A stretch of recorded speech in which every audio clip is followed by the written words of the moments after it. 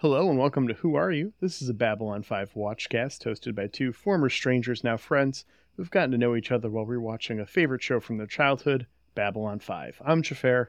And I'm Laura. And today we have... It's me. I'm Ryan here from Yum Yum Podcast, and I'm joined by my wife. It's Rachel. Hi, Rachel. Hi, everybody. Hello. Hello. Welcome back, guys. We returned on your behalf. You said, "Hey, season 4 exists. Do you want to come in for it?" And I'm like, "Yeah. Can I also get another real late season entry for that too?" Sure. Mhm. Yeah. Sure. Do you want an early season 5 one? Because I'm going to start asking about that soon, so... Oh yeah. Only Byron episodes, please. In that case, you might be doing that one on your own, honey. But remember Byron? I do. It's funny I don't because- need to be reminded. I remember. It is funny because on our show, Yum Yum Podcast, we are, as of this recording, making our way through the early stages of season 5. So it's like, oh, I'm living it right now, buddy. I'm living the Lockley life, as we call it on the pod. The Loch life, the Loch Ness, And yeah, but it's great to be back here. I've been hungry to come back on and talk with you guys again and, just rip into some classic B5 action. Yeah. Mm-hmm. Yeah, this episode is packed with it. But first, we have to ask you a question. What do you want? You still haven't answered my question, Ambassador.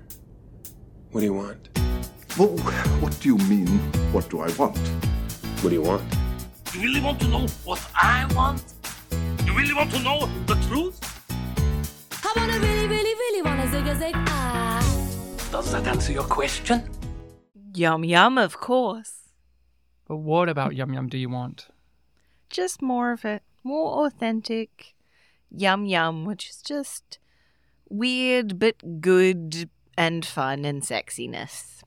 Yeah, I like that in TV shows too. Like when you just have like a random, weird, crazy non sequitur thing like that. Marcus is great for that in Babylon 5. Yeah. He'll just casually tell you he's a virgin, and then you have to accept that, by the way. You have to accept he's a virgin. Yeah, Jason Carter. Yeah, the virgin. Sure, I can believe it. And yeah, I also want the Yum Yum, of course. In fact, I want JMS in whatever future projects of Babylon 5 to have a character say Yum Yum, and then look at the camera and then wink, just for me, personally. But one of the major things I want is Nagrath back. I miss him. Yeah. He went down, apparently, and I'm so upset about that. One of my favorite YouTube videos of all time is called R.I.P. Nagrath, in which it's a 90-second shit post somebody made about Nagrath and how he's gone, and they mourn him, and there's tears, and people just wailing in pain. And I think about that big bug man. I know the prop got reused for Buffy, and it's like there was a she-mantis, or whatever the name of it is. Because Buffy's a really clever show, by the way. Real smart. And one of the interesting things is, I think it's like an episode or two from now, the actress in that episode of Buffy who plays like the human version of this bug monster shows up in B5. So it's like, hey, you have the only actor ever to play the humanized version of Nagrath. Isn't that fun? I want Nagrath back too. That's my reboot wish list right there.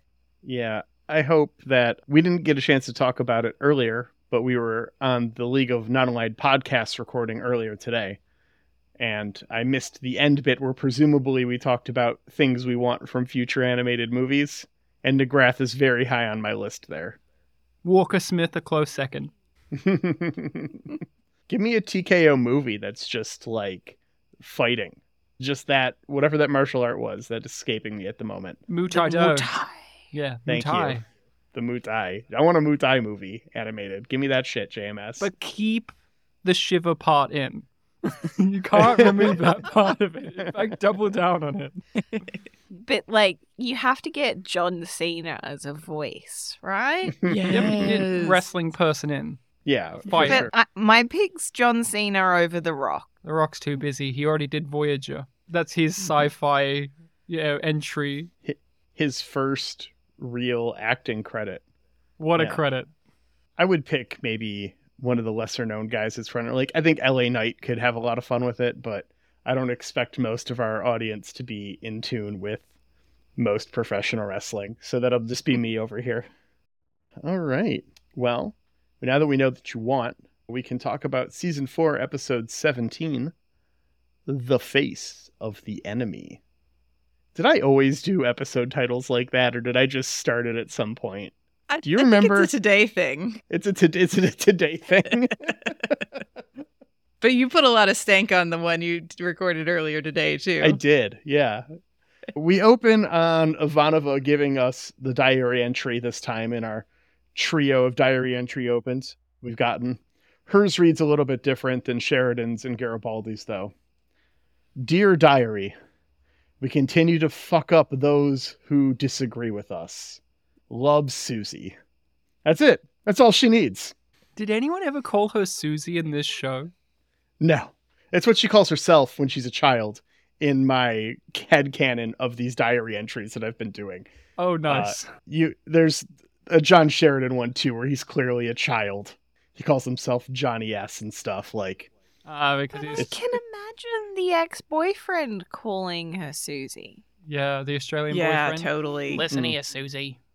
Don't you want to hate those aliens like me and wear ugly apparel? Yeah. Johnny, I mean, his sister, who we never hear about again, Lizzie, used to call him Johnny. Remember Lizzie, who has never been referenced ever again in Babylon 5, including this episode in which it involves the safety of John's family. Oh, you're so right. Hello, I'm Anna's best friend and your sister. I'll see you again one day. I'm going to join the characters like Walker Smith and Duncan in the zone of we promise we'll be back one day but never return. Fuck you, continuity. Bye. Probably for the best, though. I mean, you could have kidnapped 2 people in this episode.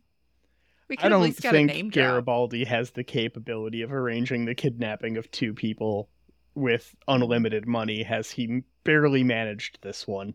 Yeah, and it was just the medication that gave the lead. True. Yeah. True. It would be a bit weird if it's just like, and his sister also has that same medication, so we can track her down too. I think Lizzie got away scot-free because the name Elizabeth Sheridan is so generic that the Clark regime didn't even know to look for her. There's so many Lizzie Sheridans out there. Who cares? Just let her go. She's just hiding in the cornfields at the farm. Right. She's shopping with the mum. Yeah. Right. She's always fucking shopping. After this diary entry, we see Garibaldi, and we get a little bit of recap on his mission for Edgar's to be brought into the inner circle. Papa Sheridan is in custody. They just need to lure John in now. He calls himself Judas Iscariot to theme, because subtle imagery is the name of the game in this one. When you said to theme, you meant like to the theme song? Yeah. I thought you were like saying, he said he's like Judas Iscariot, to the theme of the story, that The message. Sheridan is Jesus Christ and that he also, is betraying our Lord and Yeah. Savior. Yeah. We're really riding the Christ metaphors really hard with Sheridan these days. Yeah. Where does Zach Allen fit in the Apostles? That's the real question. Is he a Matthew? Is he a Thomas because he doubts a lot? He's like, oh, geez, I don't know about that. I like that. Yeah. He also doesn't get an official book, right? Thomas doesn't. He's got an Apocrypha, I think. I don't know. I don't know the Catholic Bible very well, but Zach doesn't know how to write, so he can't write a book. there you go. He's too busy ordering pizzas. No, he would get Jakar to do his homework. That's true. Yeah. Jakar would write a good book. I mean, obviously. He did. Yeah. He did, does. I merged the two. He did those. He does. We cut over to some more space battling. Sheridan is surprised at the lack of surrender until one of the opposing captains tells him that they are all dead anyways because the crews of all of his destroyers are just replaced by Minbari. And then we get Captain Mackie jumping on the line to let Captain Leo Frank know that's all bullshit. I wish that just one morning in my whole life I wake up with the energy and gusto that Mackie gives us when he says, I'm alive here. He's genuinely excited to be alive. I wish I knew what that felt like. Yeah. I don't even know if that actor could muster that when he wakes up on a daily basis. I feel like it's only a lie that you can tell other people. He is such a good actor Yeah. too, that guy. We talked about him on our show, and he's just one of those great character actors. He's been in everything. He's in The Big Lebowski, for Christ's sake. He's one of the cops. He's that's everywhere. like, yeah, so they took Ikaha. He just doesn't give a shit in that movie. But this is upsetting to me because it's like, hey, look, it's Mackie. Hey, remember Mackie? We're following through on this. And it's like, hey, Mackie, can you sort this situation out? And he's like, yes, I will, Sheridan. And this is my time on the show done. The first person they recruit is the ethics professor from the Earth Force Academy. Yeah. Yeah. I mean, I understand the captain's hesitance here, thinking that they're all going to be replaced with Minbari, as he is on a Minbari ship with all Minbari. Yeah. He's got to acknowledge there's some optics here. That, Hey, Marcus is there. Sheridan, yeah. Marcus is there. Sheridan's not really smart, is the thing. Remember, No. Mr. Yeah, he's really good at thinking about optics. Yeah, let's let ISN on the station and let them run loose with cameras and editing software. yeah, Yeah, for he's real. really smart like they that. can't do any more harm. These fight with Earth Force ends, and as they surrender, the Agamemnon jumps in, signing up after finally catching up with Sheridan. Yeah, this is a real tense moment. I couldn't remember if the Agamemnon was good or not. He's like, I'm going over there, and Marcus is like, that's dumb. You What are you sure? doing? Sure. See, and this is called setup because he's going to do one really dumb thing early, so that when he does a really dumb thing later, you could say, well, it's in line with what we've seen in the episode itself, when that Sheridan he is puts dumb. his trust. Yes, in the people who served under him in the past, because the chain of command and their friendship means more than anything else. Even though he's tearing down the chain of command. I know. Like, that's why he's there.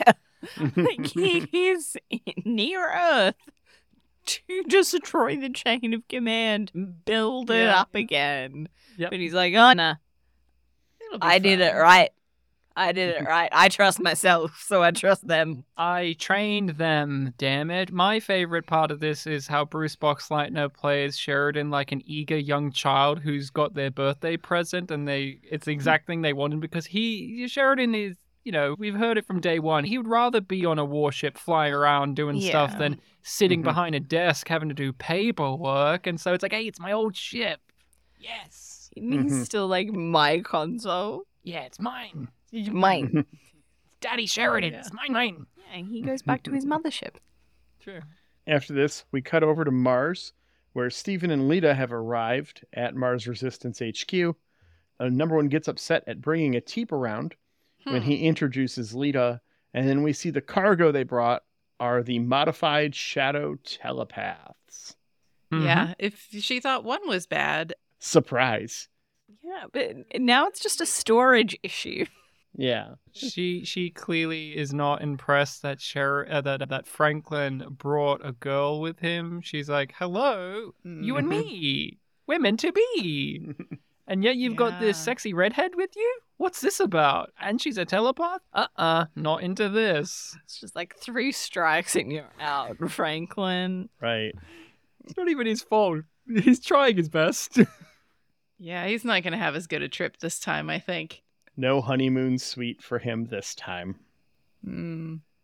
Sheridan catches up with the Agamemnon's crew, noting that between his press release about Santiago's death being an assassination and the orders to attack civvies, it was pretty easy to see who was lying.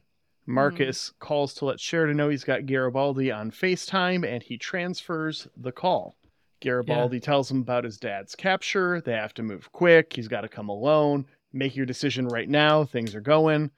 Sheridan operates under trust but verify, which is honestly just half trusting, but agrees to the terms. And the whole audience is like, I know it was you, Fredo. Garibaldi could not look more shifty if he tried. He's in darkness, he's sweating, he's like rubbing his hands, he's looking on side to side like, you gotta trust me, John. It's very Shaky. clearly rehearsed Yeah, that's great. as well. Like, he looks uncomfortable, but he has this look in his eyes like, what? I figured out the wording. What was the next?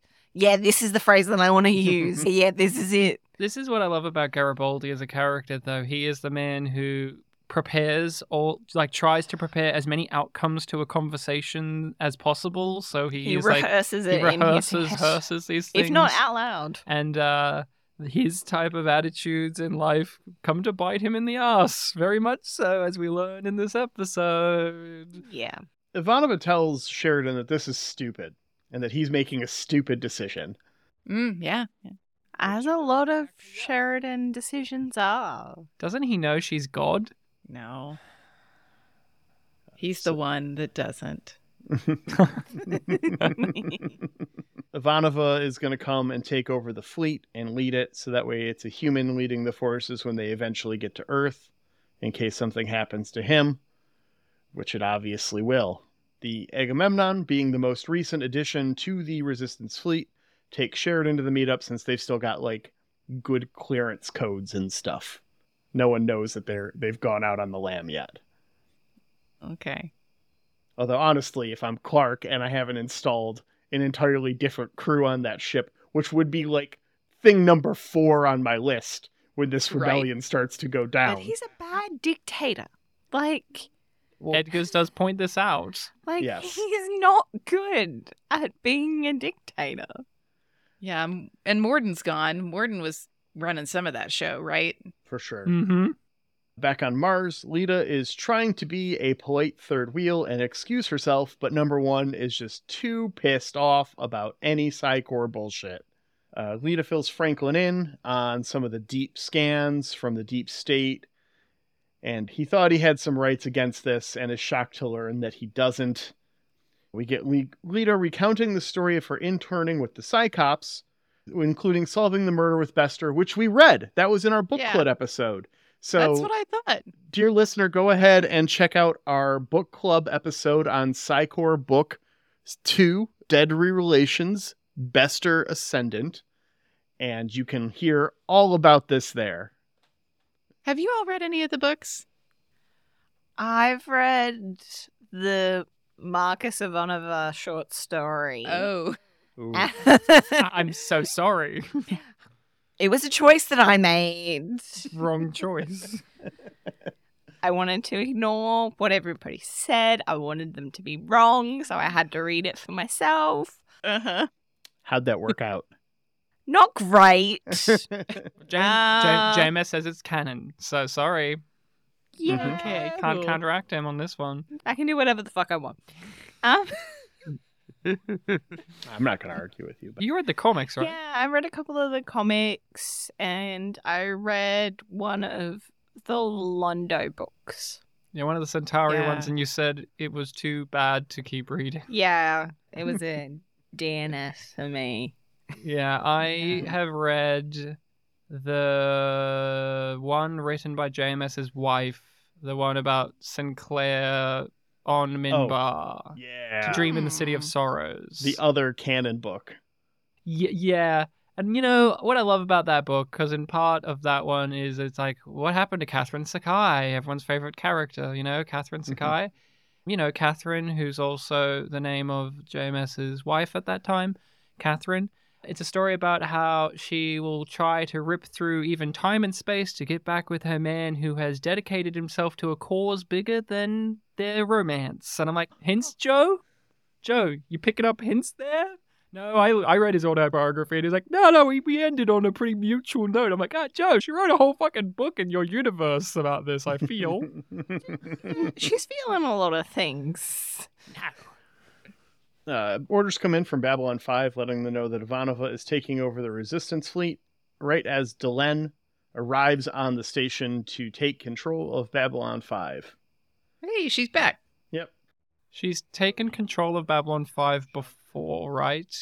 There was that. I always find it funny when now, them breaking away from Earth when some of our main command characters aren't there, who they'll assign to be in charge of Babylon 5. It's like, hey, Zach, you have to take orders from Minbari Ambassador Delenn, by the way. What?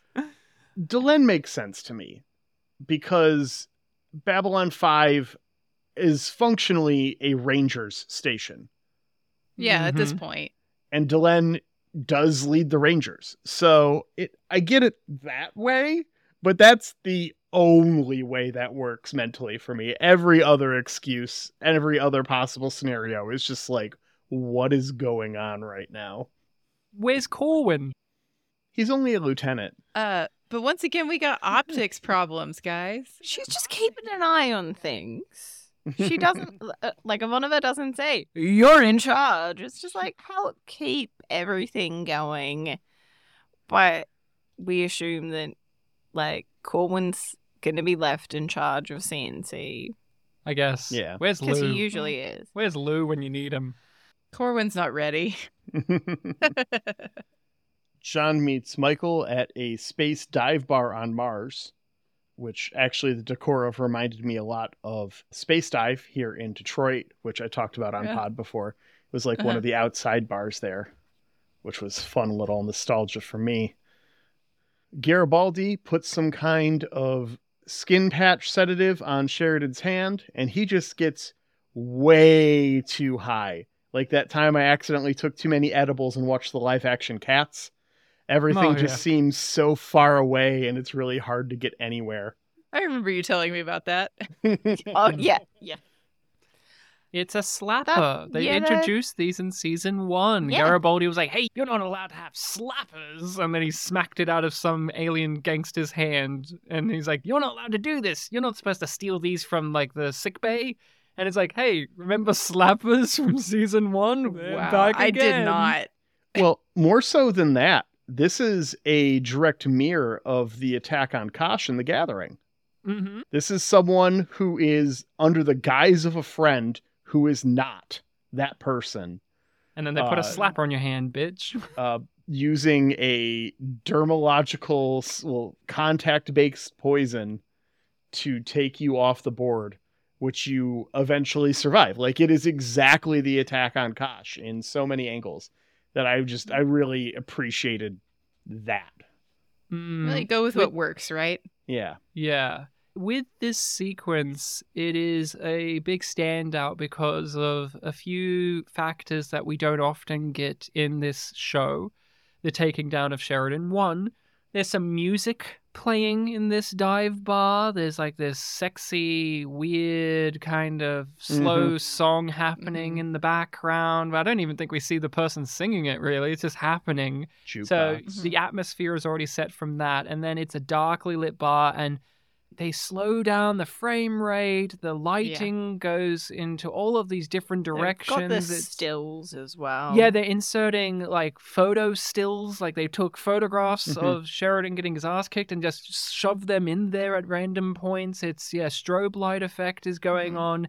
And this is one of the things I really have come to appreciate about Babylon 5 on our current watch through. And it makes me think of some of the sci-fi contemporaries like Star Trek, which is even in its final days, like in its, 4th season to 5th season, they keep coming up with creative visuals to present to us, to give us what we understand to be a scene that you would see before, but they just amplify its weight. So, this is an example of that where Michael Vejar just said, like, hey, I want to do all of these crazy things for this scene where we just beat the shit out of Sheridan and capture him. Well, in season 1, you would not have had this exist at all in the way it's presented. And I love that B5 keeps finding new things to do right up to the last moment, because most shows like your Star Trek, it's like they get comfortable and then maybe a special episode will happen and then they'll do something visually creative. But Babylon 5 always keeps like shoving something in an episode or something in every few episodes that just makes it memorable. Like I always remember this particular episode for this sequence and later on when Bester enters the picture and we talk to him because of purely just how it's presented on the screen. It's like that's burned into my brain. The lighting in that scene. We'll talk about that when we get there. But I do, since we're talking about the stills, I have to mention, Ryan. You know who took those photos? Who? The same person who did all of the promotional photography stills for the series. Which means the person who took the photos for your morphing menus also took these stills in the show. Yes. That's where the art comes from. So strike against this episode because there was no morphing effect from the stills to one another. So you could have done that at the end with Garibaldi and Bester, and it could have been really striking. Oh yeah, a missed Animorphs, opportunity. the two of them. Yeah, There are a lot of close-ups of faces too in this episode that are just really delicious for face of the enemy. Yeah, there's a lot in this scene too. A guy gets Marty Jannetty through a window, which I really appreciated. Right through the glass window of the barber shop. Ivanova arrives just as a broadcast from ISN comes in, with cuts of Sheridan getting beaten up over the lines about how well he's being treated. Of course. That's great. That's classic B5. That is your classic cutting between stuff, the dramatic irony, and They love it. I love her. I love that ISN anchor. She's such a piece of work, and I haven't confirmed it, but I think she was a real news person because I've seen her resume of work, and she always plays news anchors, which is often what happens when you get real life news anchors to do bits in movies. I haven't confirmed it, but if you look at her stuff, she's always playing news anchors. And so I assume that's the case because there's been other times in Babylon 5 where they've done that. There was one in a previous episode where the news anchor woman on ISN was a different one from this woman, and she in real life got in trouble a little while ago for having a romantic and sexual affair with Jeff Bezos. And she's a Fox News person. Is hey, she's in B5 too. Fun fact. Fun fact, her and Scott Adams are in Babylon 5. Oh yeah, we just had that one. Delenn wakes up in a cold sweat over this as well, as we cut over to Garibaldi at Edgar's mansion on Mars. Clark sends Garibaldi his thanks and compliments, and Garibaldi just wants the truth. You can't handle the truth. Edgar's complies, as he and Morrissey reveal the whole plot. The problem long-term is telepaths. Edgar explains all the secrecy, as if the telepaths knew what he was planning, he'd be dead in 5 minutes.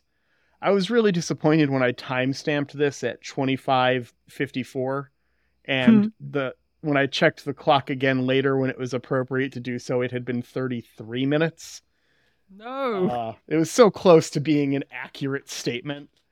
I love it when shows will do stuff like that in the editing, where it's I'll be dead in 5 minutes, and then 5 minutes later of runtime, they're dead. That is just chef's kiss for me. I love when that stuff kind of happens. One of my favorite tricks is, so what are you going to do? Shoot me? And then they get shot. That's one of my favorites as well.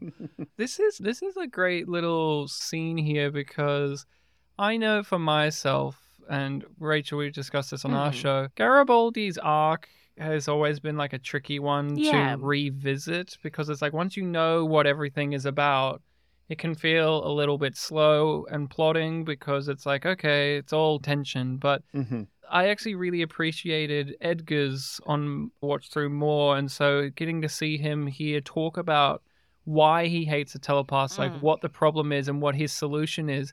Not only was it just it's a great reveal, but it feels like the ultimate culmination of a lot of the stances and viewpoints we've seen from multiple factions within this series.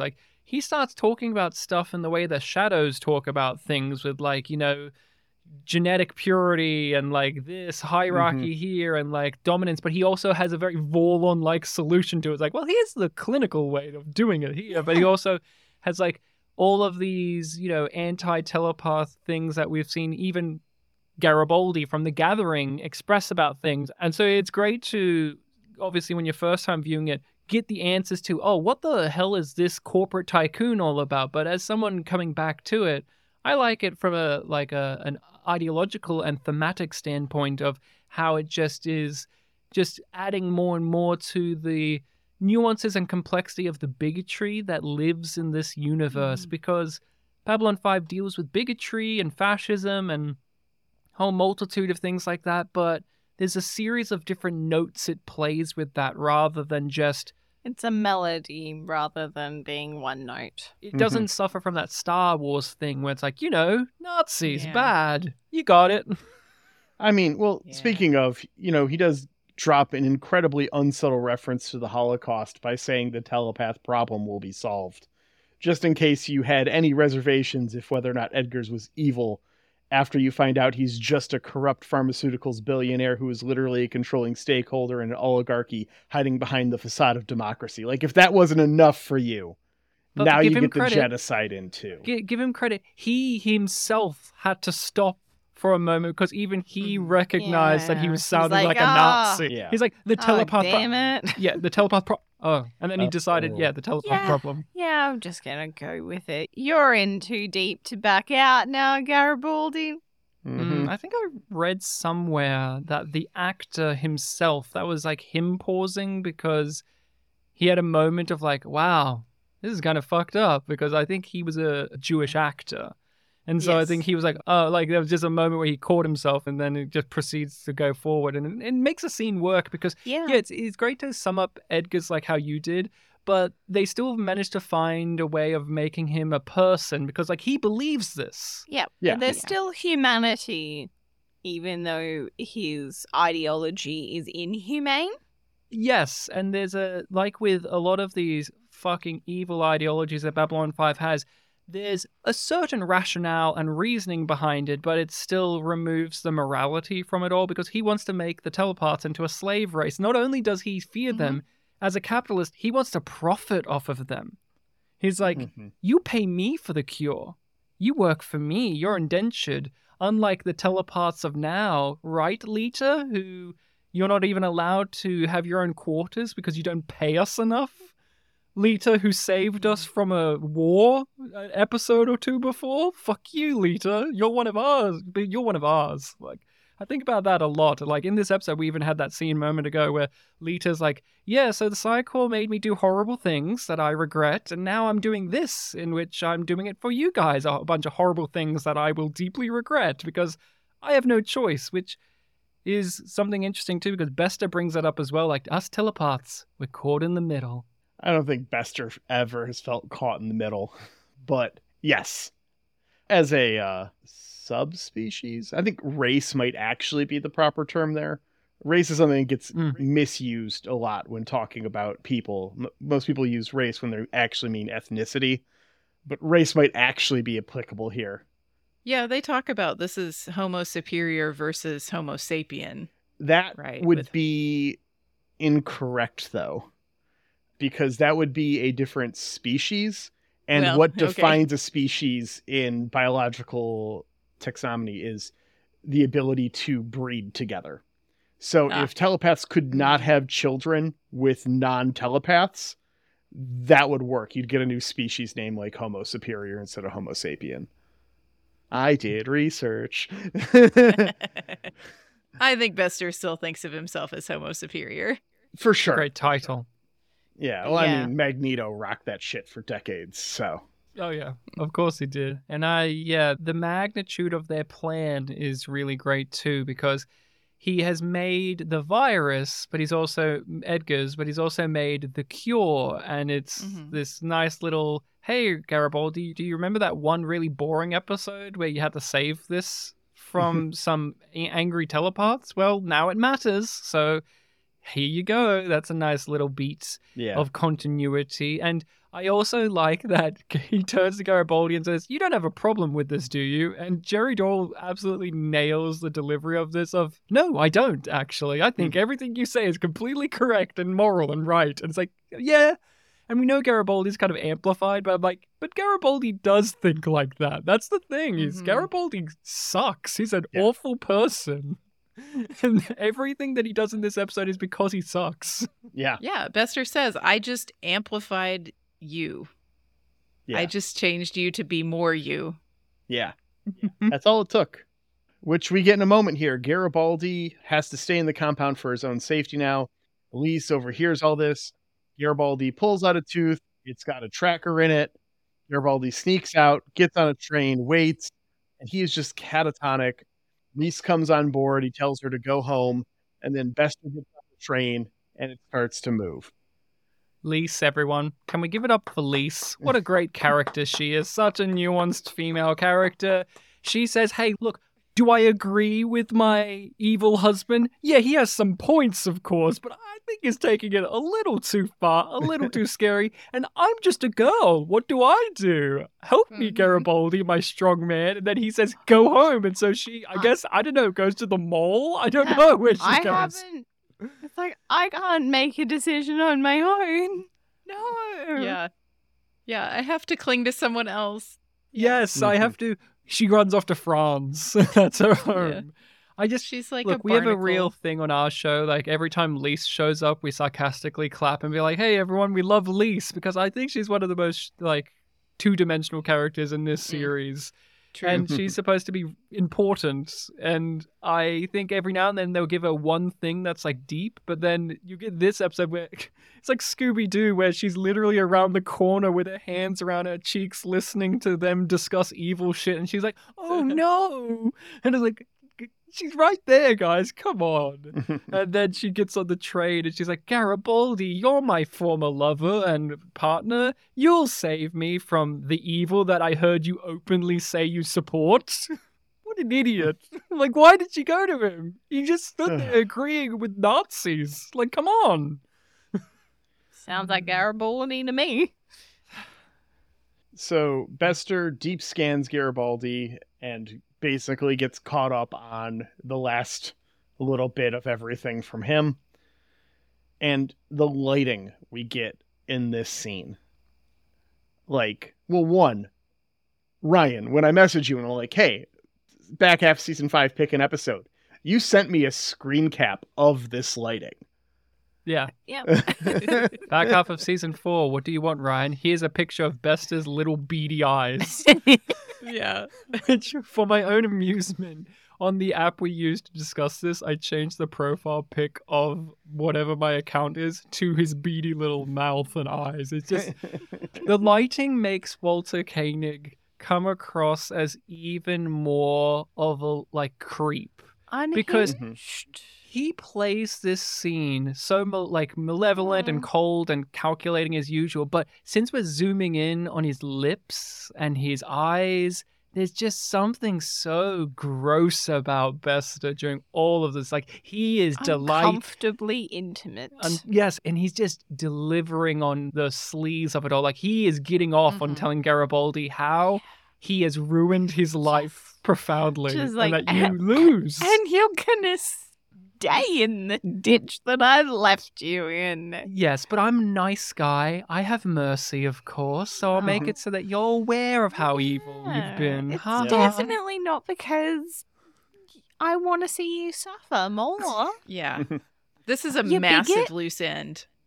For sure. And I mean, it is the loose end that I imagine in our Psychor book 3, when we get to it, will be tied up. Well, he has countermeasures. He has his Asimov principle. Yeah. But the lighting in this, to me, the thing I think of when I see lighting like this more than anything else is actually Star Trek, the original series. They would do lighting and shots like this all the time.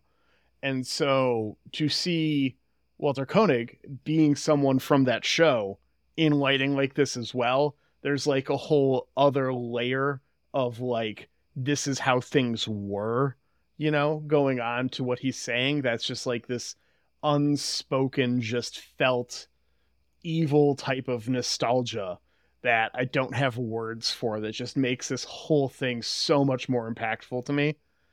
It feels like The Prisoner as well, which is obviously a big touchstone point for this series, and that would have a lot of these visuals. Yeah. But are you guys a fan of the big reveal, which is Bester captured Garibaldi, and for his big chess move play, it's like, hey, the shadows wanted to manipulate you, but then I got you instead, and so I'm manipulating you because I know that there's some kind of conspiracy against my telepaths, and so my plan is I'm just going to amplify every attribute that makes you, but up to 11, and isolate you from everyone you know, and then in the hopes of you now joining Edgar's and then snafuing his entire conspiracy. Are you guys a fan of it? Yes. Definitively yes. I think that Bester is the type to not put all of his eggs in one basket. And so I don't think that he was expecting Garibaldi to get Edgar's at all. Even he says, it's like, when you resigned your commission, that was unexpected. You know, he knew he would get something valuable eventually, and that was enough for him to ruin Garibaldi's life. Yeah, I find this hard to understand. When I watched it the first time, I did not understand the whole plot with Garibaldi. It did not make sense to me. It was so convoluted, I didn't get it. I wonder now, though, too, if he also manipulated things in a way to get Lise closer to Edgar's. Because that's the linchpin to get Garibaldi close to Edgar's, is that Lise is there. So is there some other kind of, or is that just another lucky, happy coincidence? Yeah, that's the thing. There are a few, even in this scene where he explains everything, you get the flashbacks, you get some scenes you never saw before. Hey, look, it's Harlan Ellison as a psychop. Yes. Hi, Harlan, how are you doing?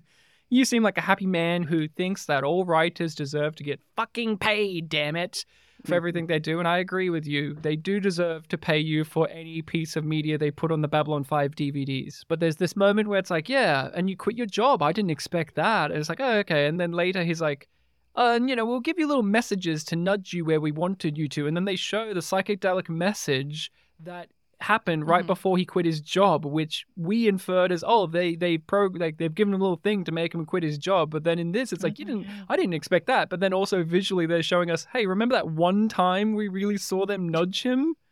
Right. Well, I guess it was coincidentally not related to him then quitting his job. I don't know. It's just one of those, it's like, it's a nice piece of editing and all of that if you don't remember, like, the psychedelic message when it played.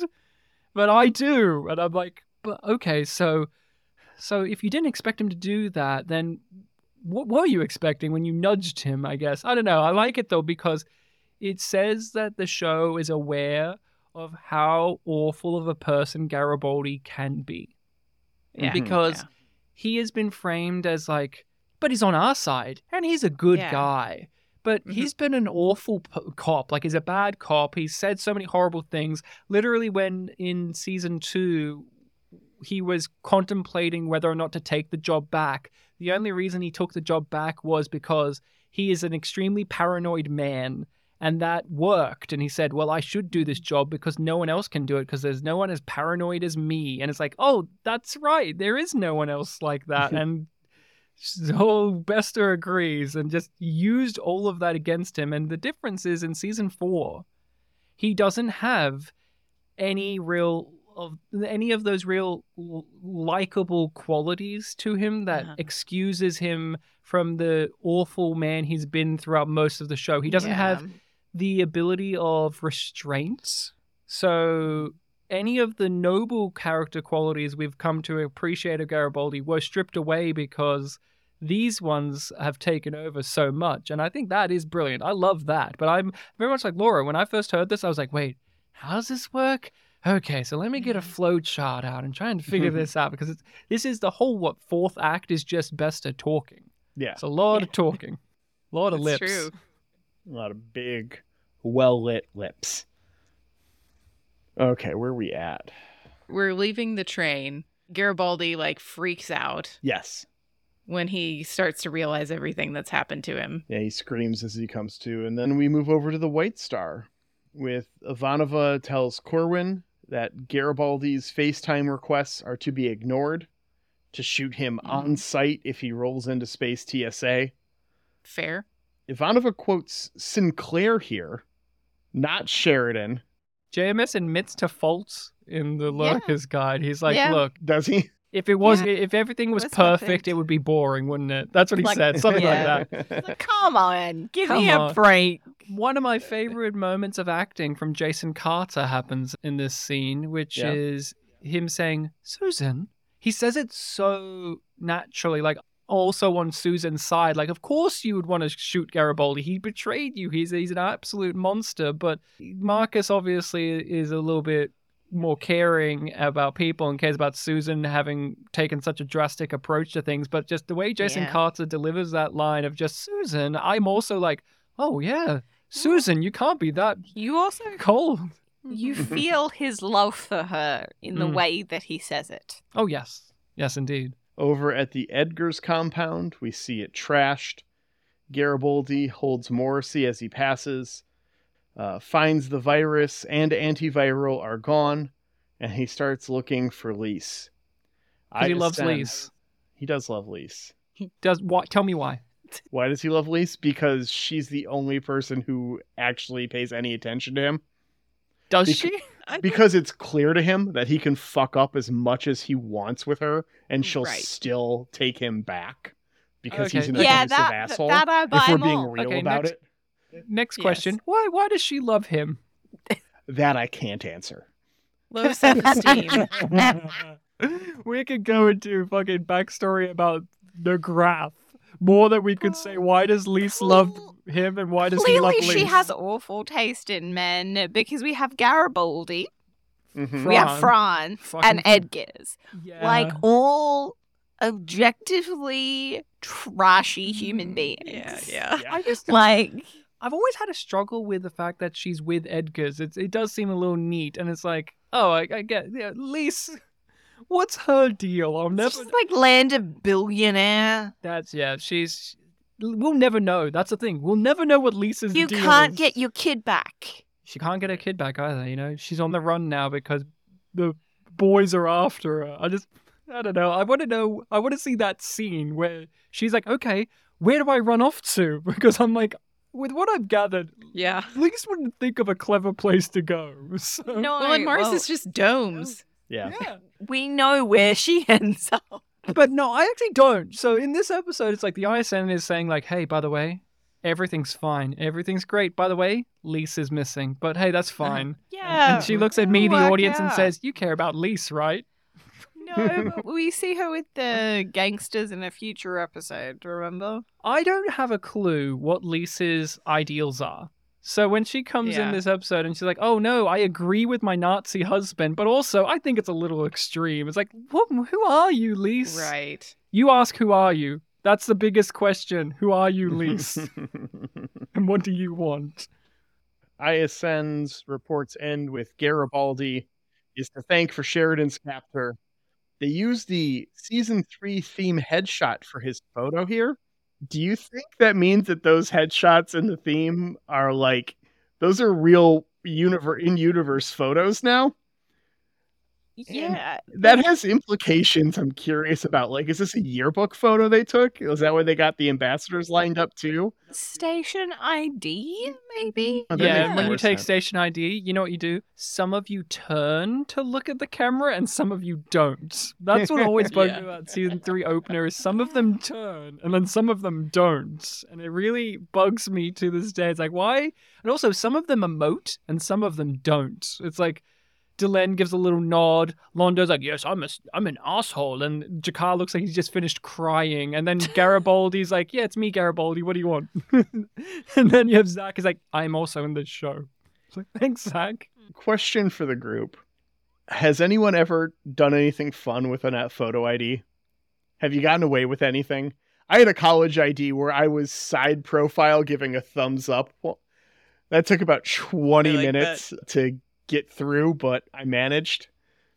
That's beautiful. I've never really had to. No, I've never gone that extreme. I haven't thought about it honestly. I'm lucky that I'm not one of those people who blink when they get their photo taken. Oh, that's me all the time. Everything is blinks everywhere. Well, that's the episode. How do we feel about this one? Rachel and Ryan, we'll toss it to you on our scale of Babylon's 1 to 5. Where do you rate this episode? Well, Rachel's pointing to me because she's going to try and I'm counsel going me. to declare it is Yum Yum, which That's is our rating. our rating scale Okay. of Yum being bad and Yum Yum being good. It's definitely a Yum Yum, but I haven't settled on the number of stations yet. This is very, you can do whatever you want. Like, I'm playing. I'm on your turf. I play by your rules. Okay.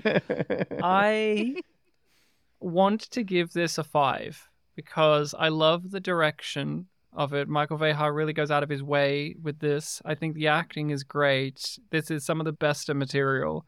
You just hand off. You can trust Walter Koenig to deliver that massive monologue and make it seem so playful and just energetic. But, and I know this all makes sense for the show, but I'm like, God damn it, Sheridan's stupid. Yes. Like, I can't, like, a part of me is like, I know he is that dumb. I know it's like been built into the show that he would do these things because he loves his dad so much. It's not unfounded, but a part of me is like a Vonovo. I'm like, no, John, don't do this. But you have to because of plot. So I'm just going to land on a solid 4 out of 5 with this, because there are a few moments where I have to suspend my disbelief of some of the choices these people make. And again, I understand that a lot of them are founded in what we've done before, but also, like, even then, I'm like, sometimes John's naivete can be a little too much for me to take. And I love him. It's just like, give the Boy Scout vibes without the decision making of a Boy Scout. Yeah. Yeah. I end up at a 4 as well, to play by the rules. I never do. I wanted to be like, it's 4 Babylon stations and an Epsilon 5. There's 5 Epsilons now. Yep. It's Epsilon 3, but there's too many Draals down there. It's nothing but Draals all the way down. Oh my god. JMS, write that book, JMS. It's nothing but Draals all the way down. So then we can actually have Draal massive. 4 Babylons, it's 4.5. Oh, I see. Yeah, that works. Very clever. 4.5 Yeah, is... I've given 4.5. I've definitely used the 0.5. I think I had one person say something to me once. It's like, hey, you said you were going to do this. And I'm all like, fractions, I don't give a fuck. Sometimes you need a little more nuance than just 5 like ratings can give you. Mm-hmm. Yeah. I think this is above average. That's kind of where I start, is like, okay, 3 is average, right? Because it's right in the middle. And this is above average. So for me, I feel like I've given out a lot of 4s lately. Is that true, Xhafer? I don't keep track. I have It's given season out a lot 4. of 4s. Yeah, it's season 4. I think that's a pretty easy yes. You're Yeah, thinking it's 4 for 4. It's an above average season, I think. So this all tracks. All the math checks out. But I agree. 5. Straight up. Ooh. I have no apprehension, no qualm No in qualms. saying this is a 5 out of 5. Sheridan's a dumbass. Sure, Sheridan's always a dumbass. Like, I know. Yeah. The mistake of this episode is not listening to Ivanova, and he gets punished for that, as he should. So, Yes. Lots of people make that mistake. Yeah. yeah. If I could do this somehow, this would be the episode I would use to prove to people who are naysayers that this is a good television show. I can't use this episode because it is good enough to hook someone, but it also ruins that entire story arc with Garibaldi. And so it'd be a real shitty thing to do as like a friend to get someone to watch this show. But like, no, trust me, you have to watch this show. Watch this episode. If you don't like this, then just give up on it.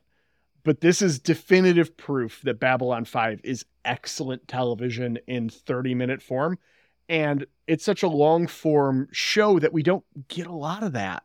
This stands right up there with me with Babylon Squared, War Without End. Like, this is just a fucking absolute fantastic episode. Loved it. Glad to hear it. Do you have an episode that matches what you like that you wish that you could do with this one for people? Like just an episode to watch to show people this is a great show that isn't a terrible introduction. Yeah. Maybe Not Babylon The Gathering. Squared. That's early enough and introduces a lot of mystery without resolving anything. I would be apprehensive to do anything outside of season 1 because if you see Delenn for 5 seconds, that's going to just ruin everything. Sure. I'd feel like with that regard, maybe depending on the friend, maybe a late delivery from Avalon might be a good one for a handful of people. I like that one. I remember the one for me before I got the first season on DVD. We had them recorded off the TV, and the one I saw that was like, oh, this is a cool show. Like I'd seen one or two other episodes, but the one I saw that was like, oh, this is cool, comes the Inquisitor. I'm like, oh yeah, crazy torture episode with Jack the Ripper. I'm on board. Fuck yeah. Now we know what you're about. Yeah, sure. Yeah, give me torture episodes. They're fun. Oh, we'll have one soon again. But it's always hard, right? Because, you want to go outside of it. But then there's a part of me that's like, man, and The Rock cried out in our hiding place just slaps. It does. That's such a good fucking episode, too. Such a good episode. I love it.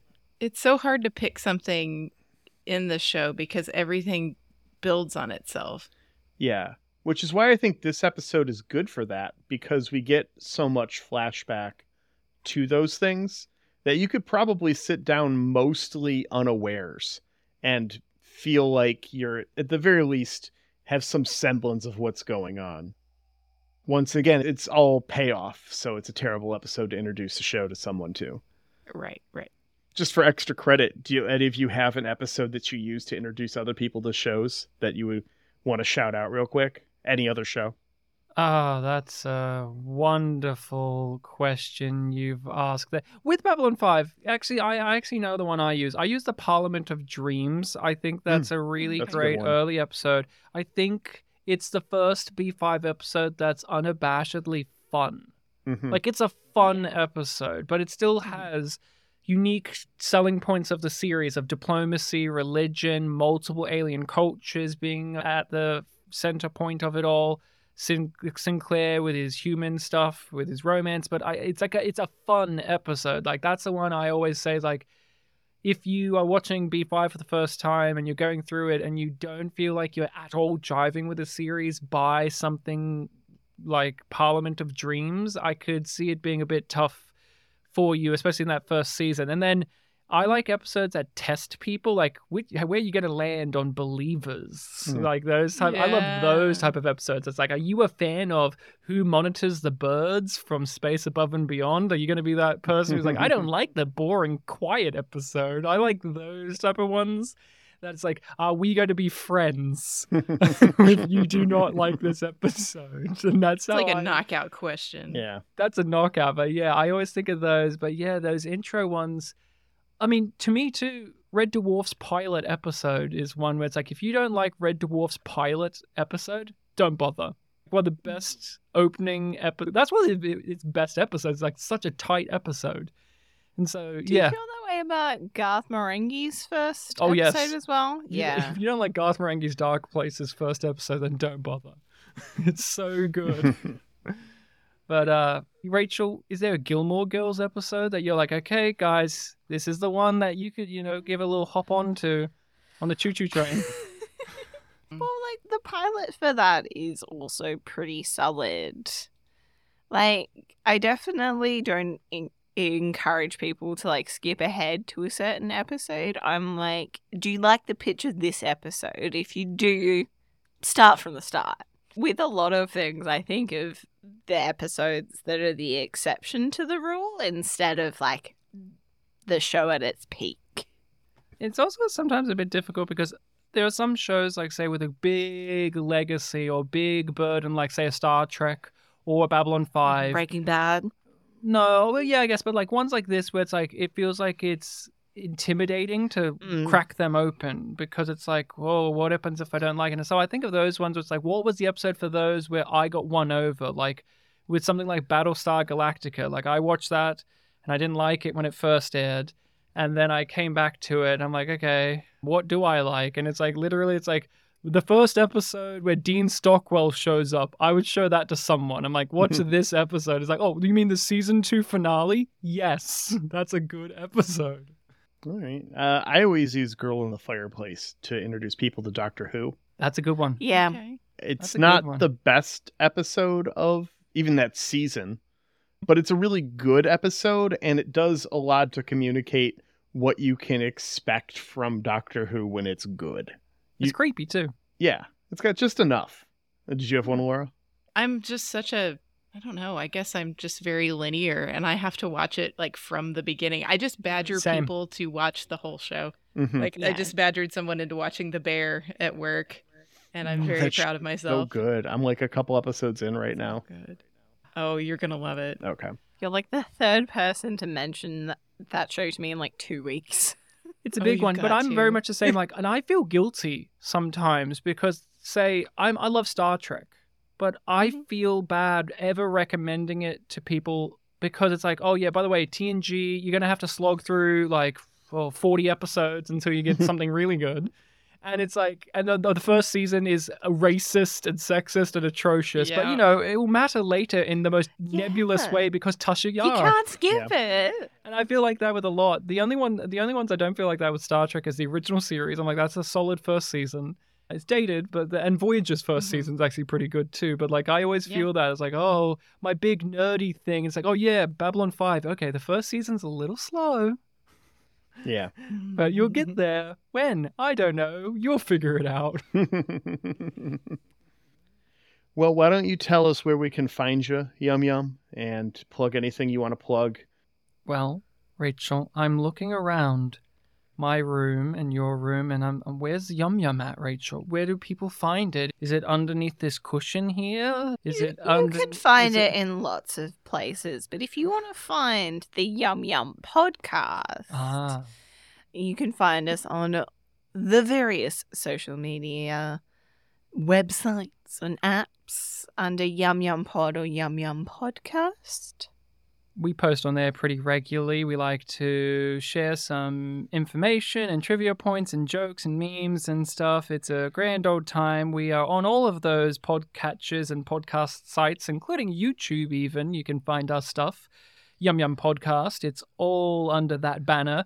And we are going through Babylon 5, as obviously stated. But we've got a big back catalogue. We've done Star Trek Discovery. That is where the name Yum Yum came from. And if you want more context, which is for kings, by the way, you can just listen to every single episode where we explain where Yum Yum came from and why Discovery is involved and why Academy Award-winning actress Michelle Yeoh is pivotal to the Yum Yum scene. Fun fact, she won her Academy Award literally as soon as she stopped doing Discovery. Isn't that... I don't know if there's a correlation between those two things, something to think about, something to chew on.